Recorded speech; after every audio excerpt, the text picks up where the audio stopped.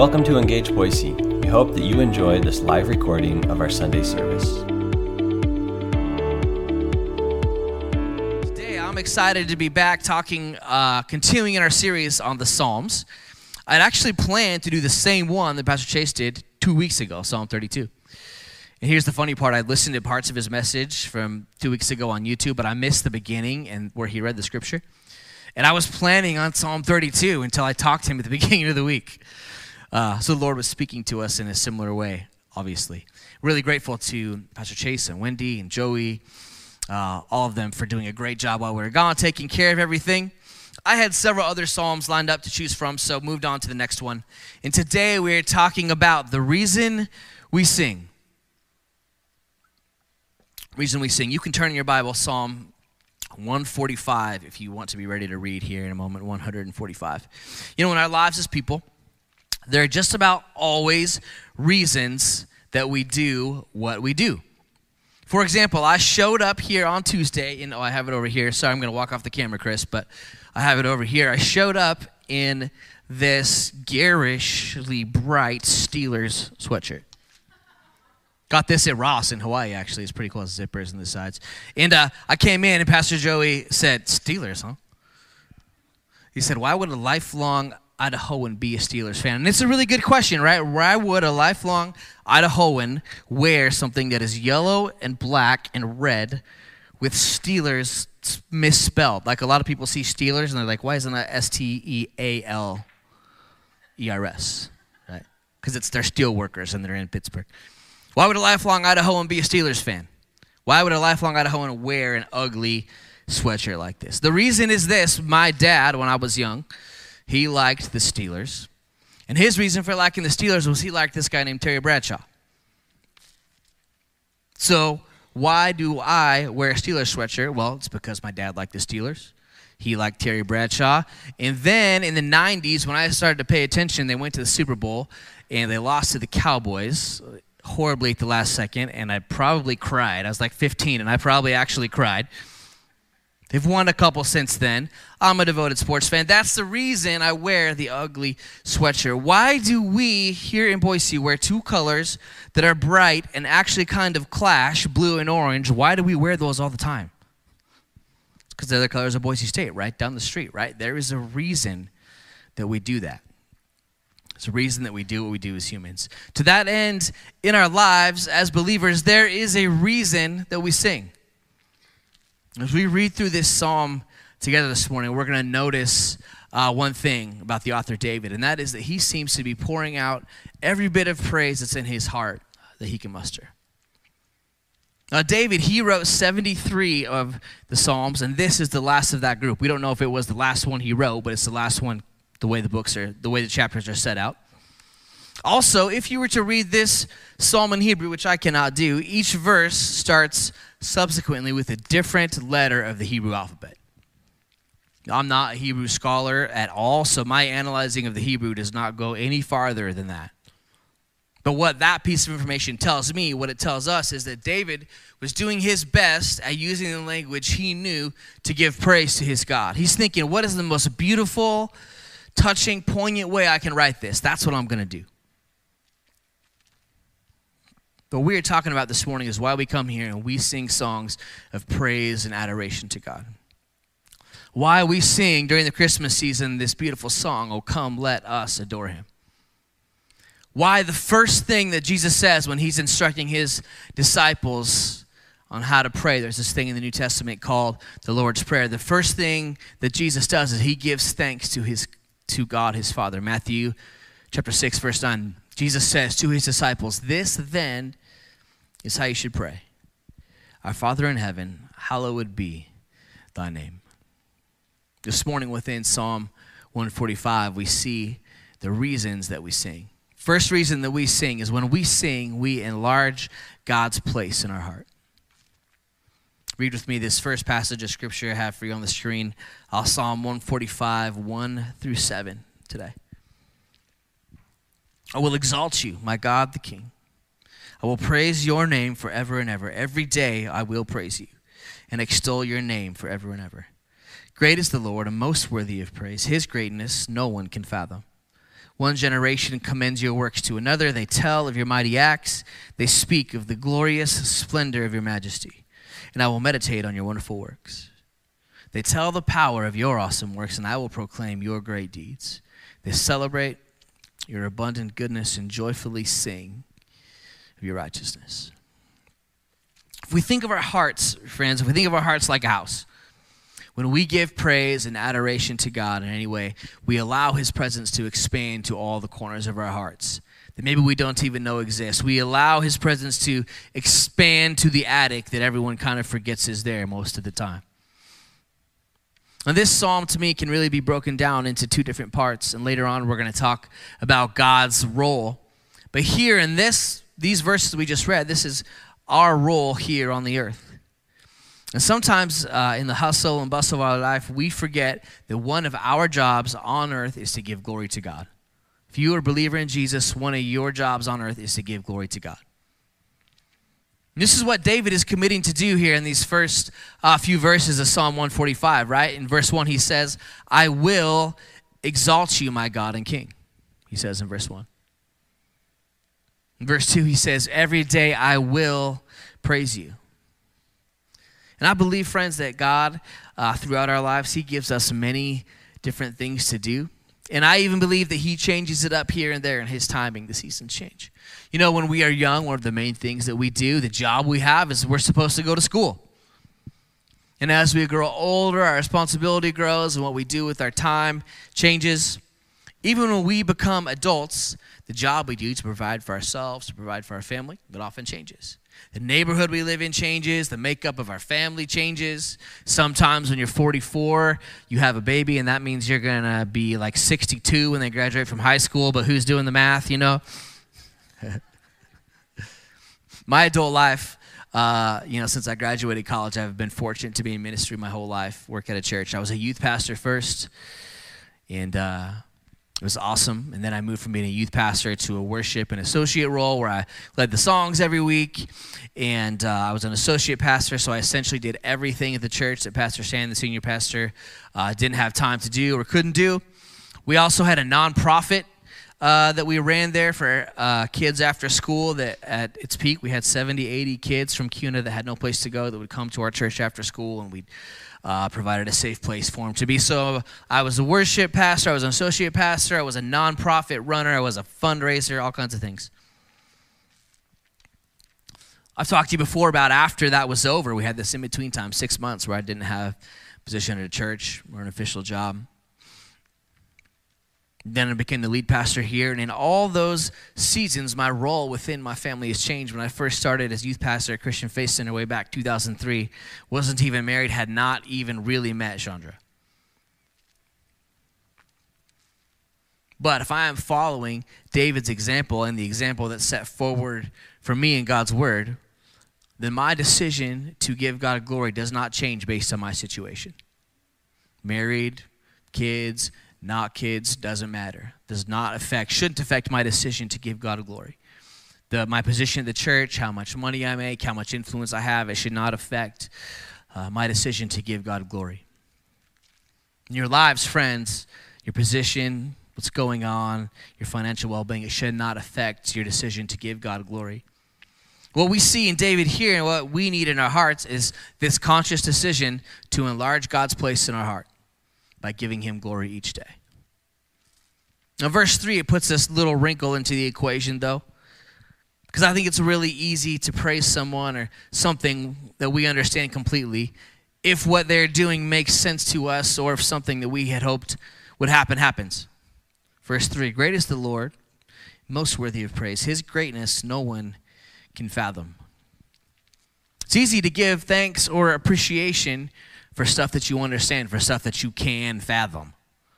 But it can be much tougher, at least for me, especially when it comes to someone in authority, someone who's making decisions for you, much tougher to give praise when we don't understand what the person is doing. But David tells us here in verse 3 that this precisely is one of the reasons we praise God. We don't praise God in spite of the fact we can't fathom it. We praise God because we can't fathom it. We praise God because we don't understand everything that he is doing. We praise God because he knows better than we do. Believe it or not, friends, in your life, no matter how well you think you got it figured out, how many spreadsheets you've got, how dialed in you have it, God knows better than we do. And when we praise God, even though we don't understand what he is doing, we are replacing the power in his hands and we're removing it from our own. When I say, God, I don't understand what's happening today, but I place the power in your hands, the authority in your hands, and I take it away from myself. When we do this, we enlarge God's place in our heart. How many of you know that when someone knows better or more than we do, it's actually probably great that we can't see what they can see, because it probably would bring fear, not confidence, right? If we don't have all the information, if we don't understand the big picture, it would bring us fear, not confidence. And I love the sentiment that David expresses in verses 4-7. Look at those once more with me. One generation commends your works to another. They tell of your mighty acts. They speak of the glorious splendor of your majesty, and I will meditate on your wonderful works. They tell of the power of your awesome works, and I will proclaim your great deeds. And they celebrate your abundant goodness and joyfully sing of your righteousness.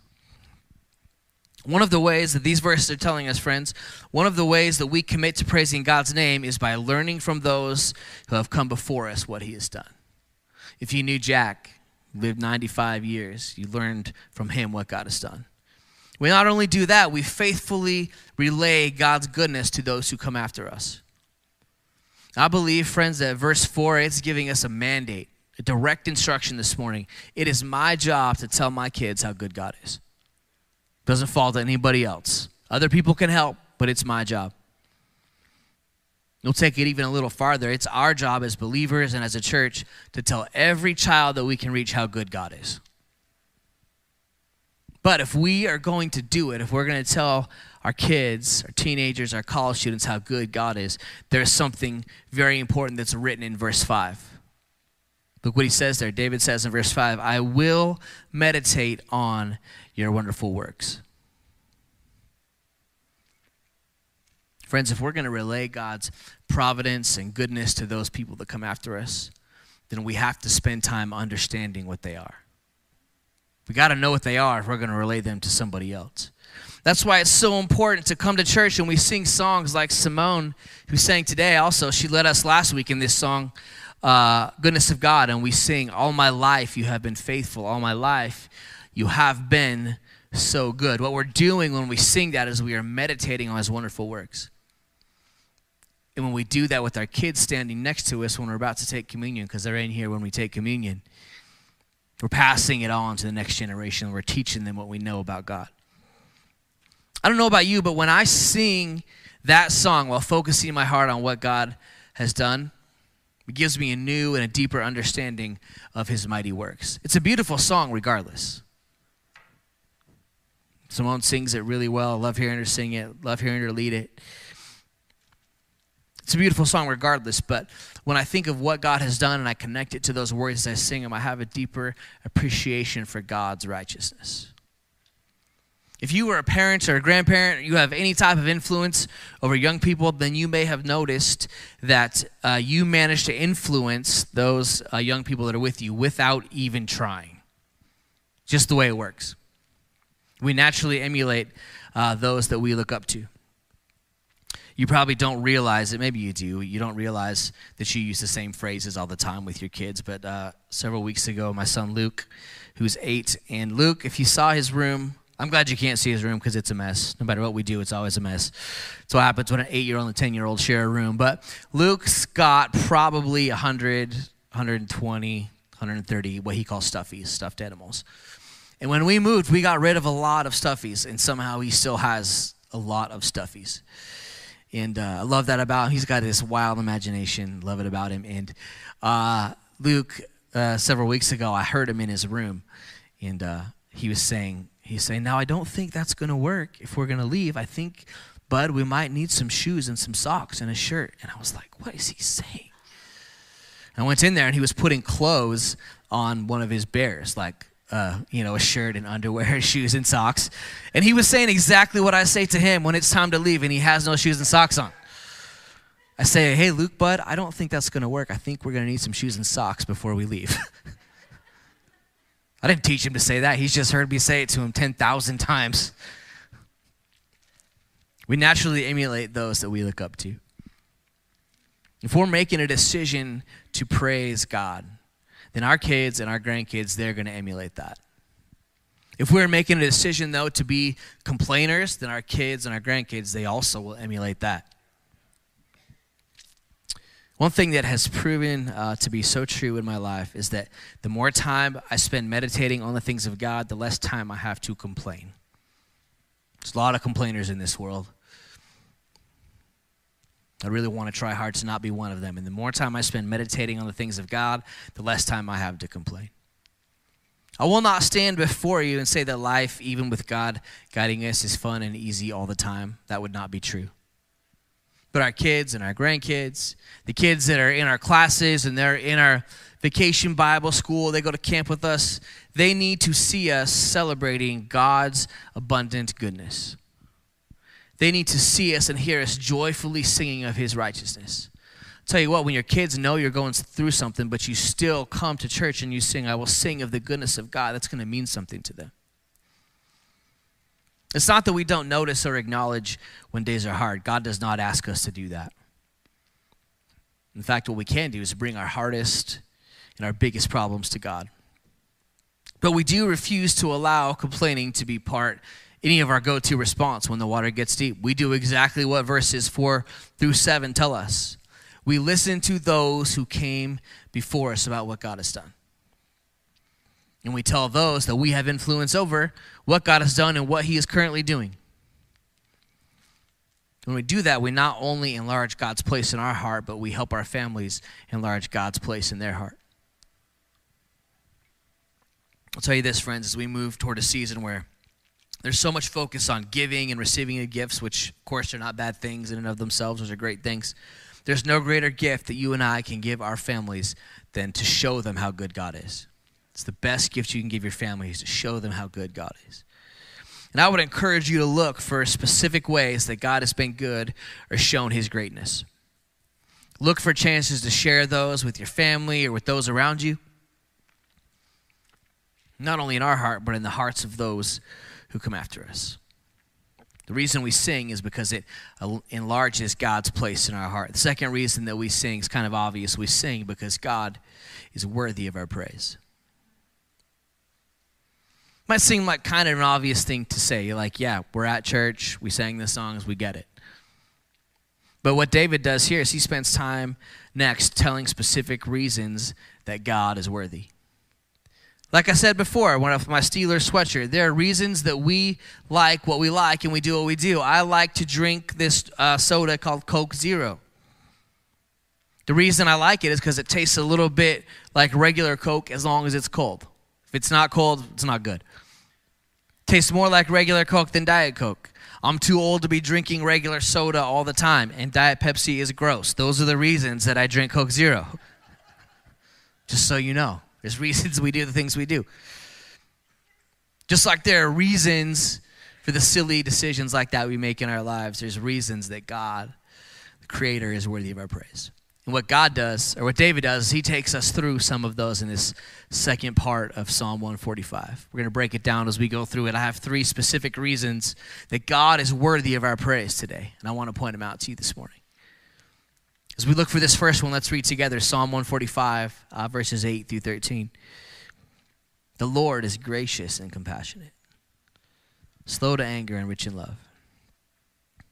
The Lord is good to all. He has compassion on all that he has made. All your works praise you, Lord. Your faithful people extol you. They tell of the glory of your kingdom and speak of your might, so that all your people may know your mighty acts and the glorious splendor of your kingdom.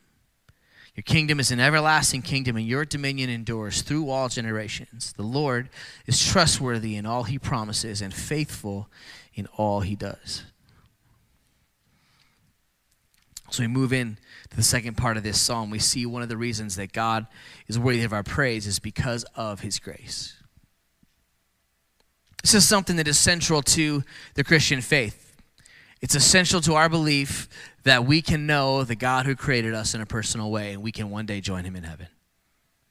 The reason that can happen is because of his grace and his compassion. God's grace and God's compassion. The Bible tells us in Romans 3:23, I said this at Jack's memorial yesterday, for all have sinned and fall short of the glory of God. That's the part that sometimes we don't like to talk about as much in church. But the reality is, friends, myself, you, everybody in between, every one of us are sinners. We are. We have sin in our hearts. We're sinful, and that separates us from God. I believe this morning that we can't understand that God is worthy of praise unless we understand how much we need forgiveness.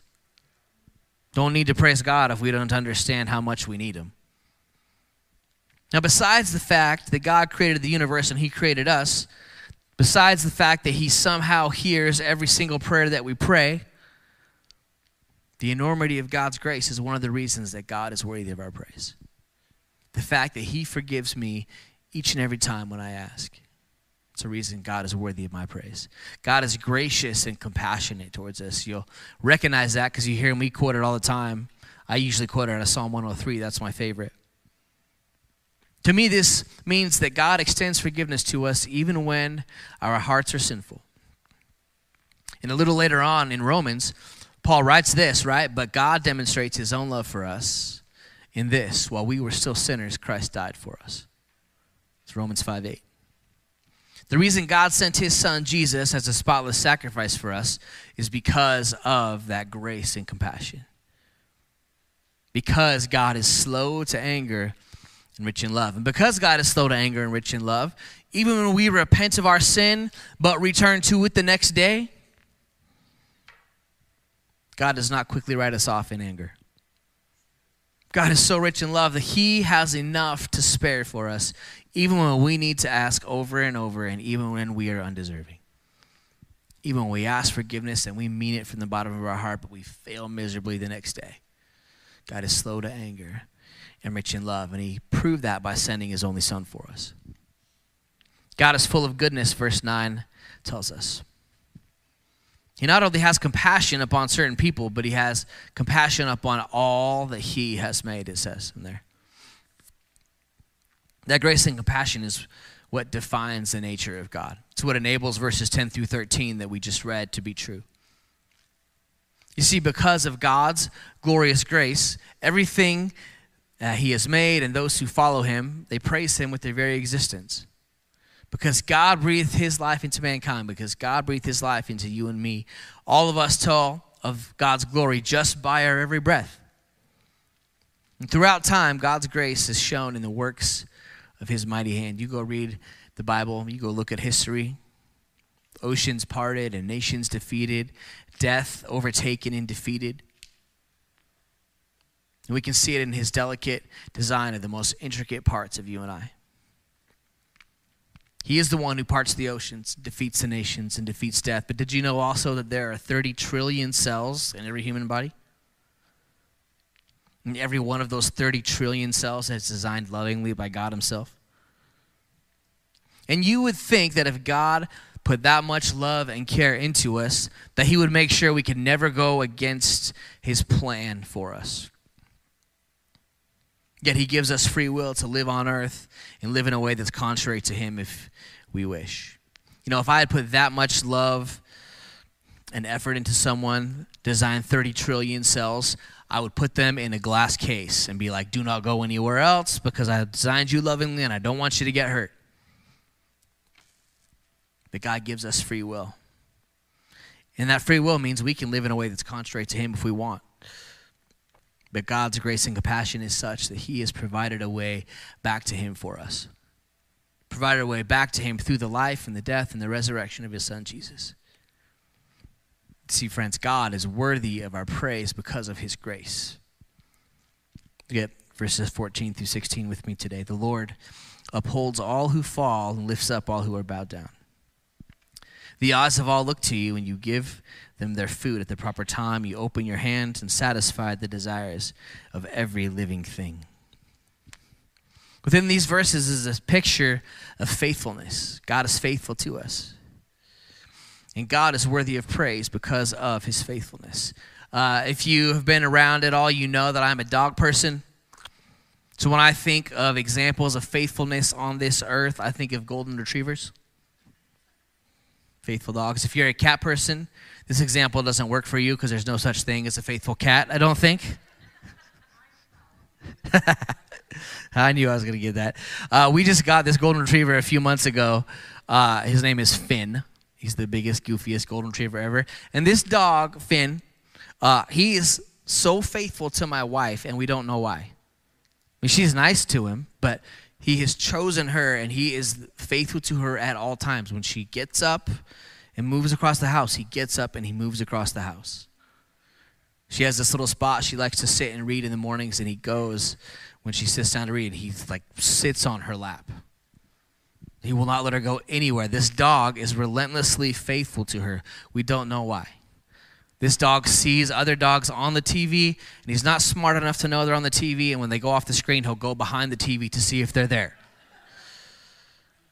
Yet he's incredibly faithful to my wife at every turn. Example of faithfulness. On a more serious note, when I think of faithfulness, I think of our wonderful brother Jack, who between his first wife, Jack Holmes, between his first wife who passed away of Parkinson's, and our dear Darlene, who's not here this morning, he spent 74 years of his life faithfully married. That's an example of faithfulness right there.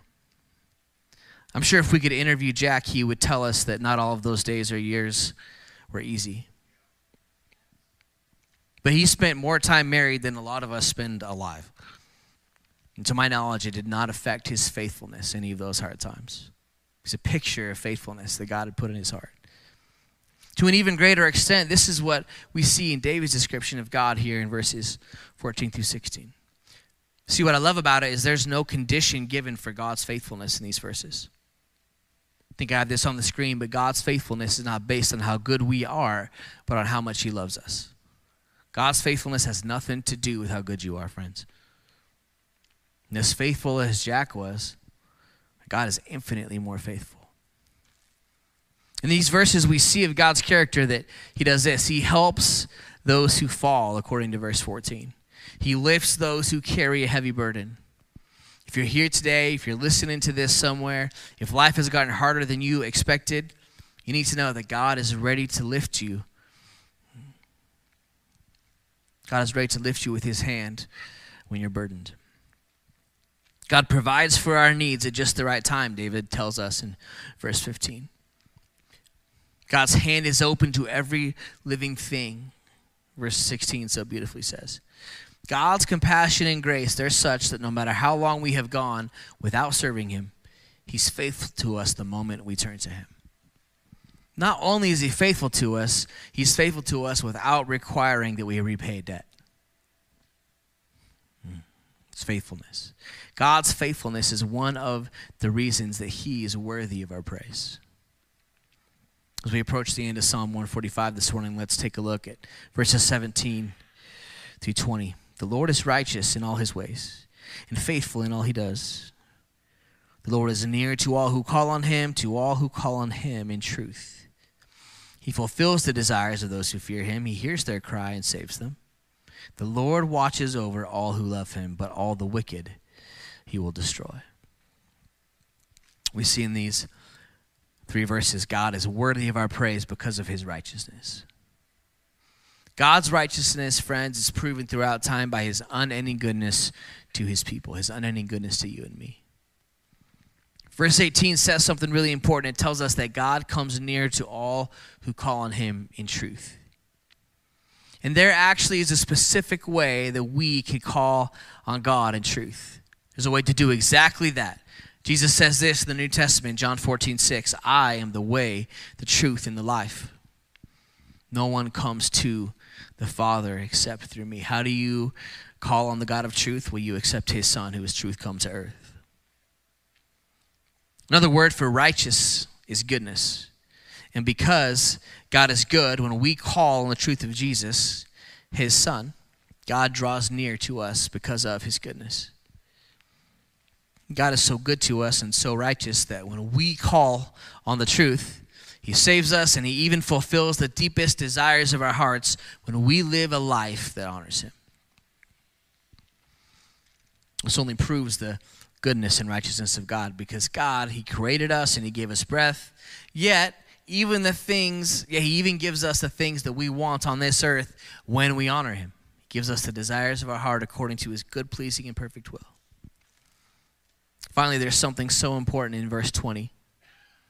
Because there is always this question, and it is a valid question: if God is so good, how does he deal with bad people or bad things? Well, it tells us actually right here in verse 20, God destroys the wicked. God destroys the wicked. The Bible is full of proof that we have many chances to turn to God. But if people make a choice to be wicked and they never make that choice to turn to God, then in the end, that path leads to destruction. God will destroy the wicked. You see, because of God's goodness, we do not have to take vengeance into our own hands. I'm so thankful for that. He's not only good to us, he brings destruction upon the wicked, and he even does so on our behalf because he fights for us. On Wednesdays, we've been talking through a little bit of Exodus. God is fighting for the Israelites at the edge of the Red Sea. The thing we have to keep in mind, though, is that the definition of wicked is up to God, and it's not up to us. I don't get to tell God, hey, so-and-so is wicked, therefore I think you should destroy them. It's up to God how many chances he wants to give them, how long he wants to give them to repent. It's one of the ways that God is righteous, and God is worthy of our praise because he's righteous. David puts a period on it by saying once more that he will make his conscious decision to praise God. Last verse 21, my mouth will speak in praise of the Lord. Let every creature praise his holy name forever and ever. Friends, we're going to get ready to sing, do exactly that this morning. This morning, friends, we sing because it enlarges God's place in our heart. And we sing because God is worthy of our praise. So you might be asking today, hey, you know what, John, I really like this thing you're saying about enlarging God's place in my heart. That sounds really good. But listen, I don't really feel like, considering the present circumstances of my life, that God is particularly worthy of my praise. If you knew all the details, the circumstances, I don't think you would say that God's worthy of my praise. It's been rough. I know that's probably not right, but that's how I feel. I've certainly been there at some points in my life, as you probably have. But here's the thing I love about when you read this. You hear about David, and there's things you know about David, right? He was a man after God's own heart. That was his nickname. David was a man who killed a giant with just a sling and a stone. He was the greatest king of Israel. He wrote a bunch of these psalms that we read. But you can take heart because you have much in common with David if you're like, you know what, God doesn't seem that good all the time. Because David, who wrote these words that we've just looked at today, if you want to go read them, there are many psalms where David expresses anger and frustration toward God. Same one who just wrote, my mouth will speak in praise of the Lord. Let every creature praise his holy name forever and ever. He also wrote Psalm 35 and 55 and 59, 69, 79, 109, 137. Those are all good examples. Many times in those Psalms, if you go read those, you're going to see David say to God some version of, listen, God, how long are you going to stand and watch while I suffer? How long do I have to go through this? Those 7 Psalms I just mentioned, the same one who just wrote, I will exalt you, my God, the King. I will praise your name forever and ever. The same guy who wrote that, he says to God, listen, are you actually even there? But the key and where we see David's faith is that David, he chooses to praise God anyway. Even when he's wondering, Lord, how long will I suffer? Are you even there? He chooses to praise God anyway. David makes a choice as he writes to enlarge the space that God inhabits in his heart. And today, friends, I believe that is our response in our hearts. Would you bow your heads just for a moment? We're going to get ready to close and sing. Friends, you need to know today that God created you for one reason. God created us to be with him. And God created us to be with him, but our sin separates us from God. So grateful for this next part, and that is that sin cannot be removed by good deeds. Jesus paid the price for our sins by coming to earth and living a life with no sin and dying and rising again. And when we make a decision in our hearts to put our trust in Jesus, we receive eternal life. We're going to get ready to sing in a moment, but if you make that decision today in your heart, if you're sitting in your seat and you're hearing this, then you need to know, if you make that decision in your heart to ask forgiveness of your sins, then life with Jesus starts today and it lasts for as long as your life is surrendered to him.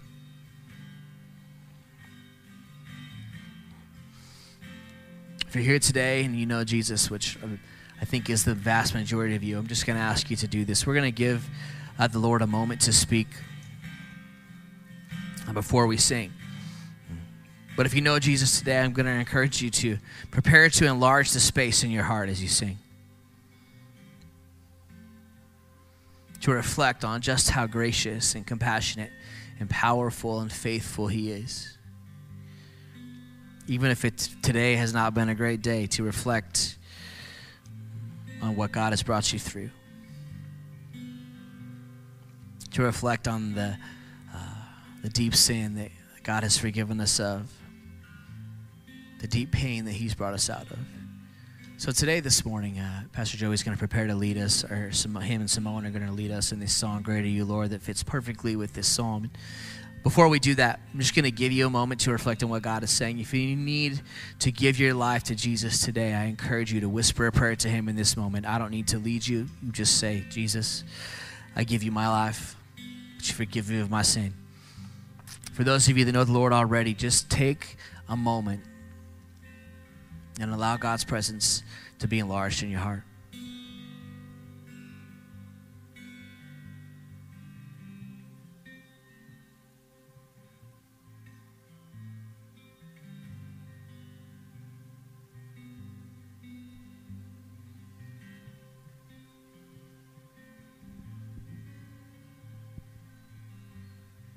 Lord, I pray in this moment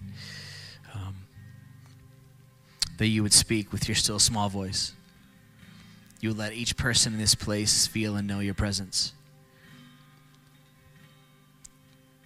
Lord, I just keep coming back to us that your compassion and your grace, the fact that you are slow to anger and rich in love, that those things would overtake our hearts this morning. For those in this place, Jesus, that have been fighting the good fight, doing their best to serve you every day, I pray as they enlarge the space in their heart for you, that you would begin to fill them as you never have before. As we sing this song and surrender, great are you, Lord. Friends, would you stand this morning as Pastor Joey and Simone lead us in this song? If you need to accept the Lord and pray this morning, I'm going to be down here. I'd love to pray with you today.